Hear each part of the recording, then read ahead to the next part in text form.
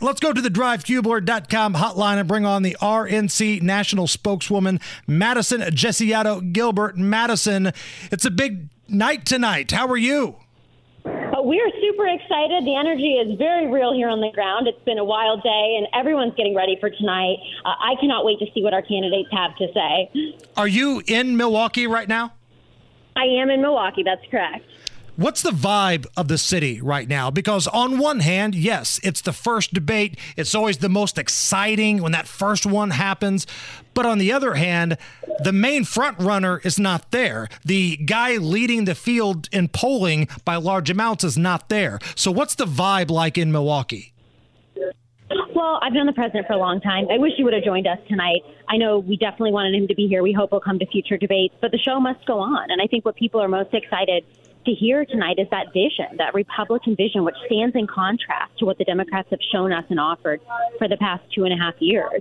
And I'm most excited, not just for Republican primary voters that are tuning in, but for Democrats and independents, people whose votes we really need to win next November to be successful, for them to tune in and maybe hear from our candidates or hear our message for the very first time and see that other option of what their life could be like, of what a Republican, prosperous American future could look like.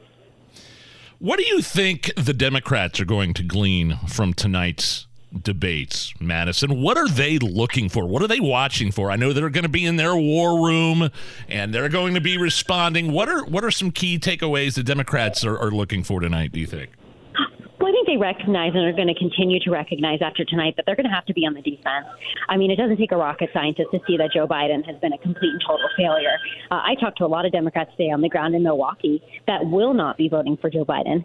Now, they're not sure if they're voting for a Republican. They don't know who they're voting for. They don't even know much about the Republican Party, but they will not vote for Joe Biden. So I think the Democrats are recognizing that there's a lot more people like that than ever before. And every single situation, every single issue, as time goes on, it gets worse and worse for the Democratic Party. So I think they're going to have to be on the defense from now until Election Day. Madison Gesiotto Gilbert is our guest. She is the RNC national spokeswoman.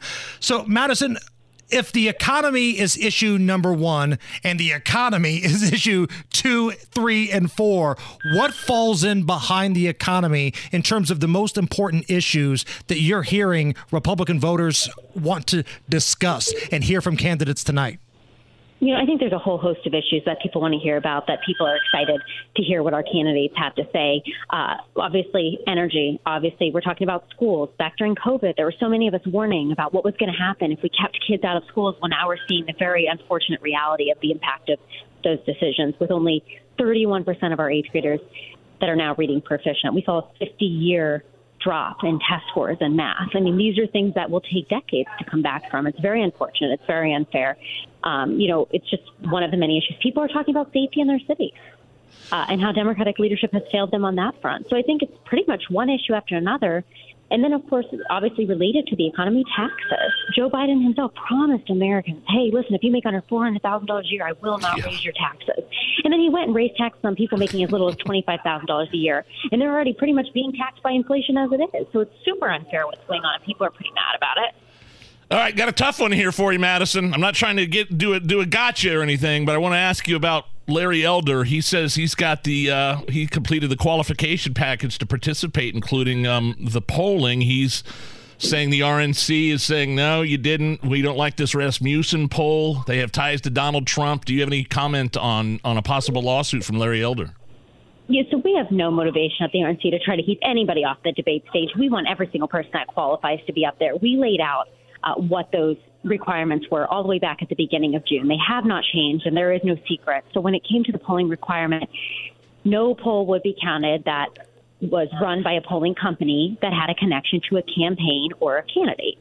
And this poll did, and that's the reason why that poll couldn't be counted. So it was very unfortunate that happened, but that's the reality, and we have to treat every candidate fairly, just like people who don't sign the pledge can't be up on the stage. We have to follow and abide by those requirements that we put into place as a party. What kind of connection did they have to Trump? I guess Elder, I don't think a lot of people knew that they had some sort of connection to Trump. Do you know what that connection was? Yeah, again, we set the requirements out. Larry and everybody else were very aware of the requirements, and that's really all I'm going to say on that one. Madison Gesiotto Gilbert with us, RNC national spokeswoman.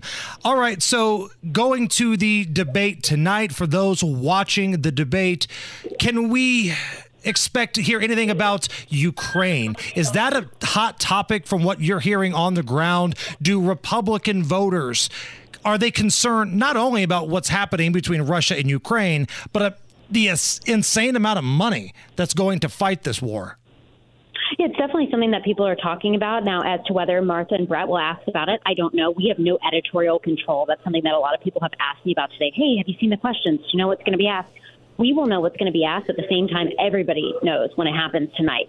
So we have not been privy to seeing any of those questions. We don't have control over the spin room. That's all Fox News prerogative, Fox News decision. So we're looking forward to hear what they ask about and, of course, how the candidates respond. And I think what will be cool is to see, obviously, each campaign, each candidate can have a little bit of a different vision, a different strategy, a different solution to these problems.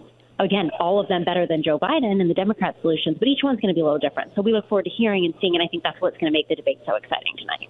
So, Madison, at the end of the night, when the debate is done, what is considered a success by the RNC standards? So I think, again, having that vision be heard by people who have maybe never heard from a Republican before, by people who are unhappy with the way things are going, that recognize that our party in our country, or our, the Democratic Party in our country is on the wrong track, but don't know where to go from here. I think a success is every single vote that we end up gaining next November, and of course for our candidates to be able to get their messages out there. Madison Gesiotto Gilbert, RNC national spokeswoman. Madison, thank you so much for joining us. We appreciate it. Thank you so much for having me. We'll talk soon. All right, I hope that was like a subway or a train or something in the background. Crashing in the background there. The Kraken just was released apparently in Milwaukee. It's the Hammer and Nigel show.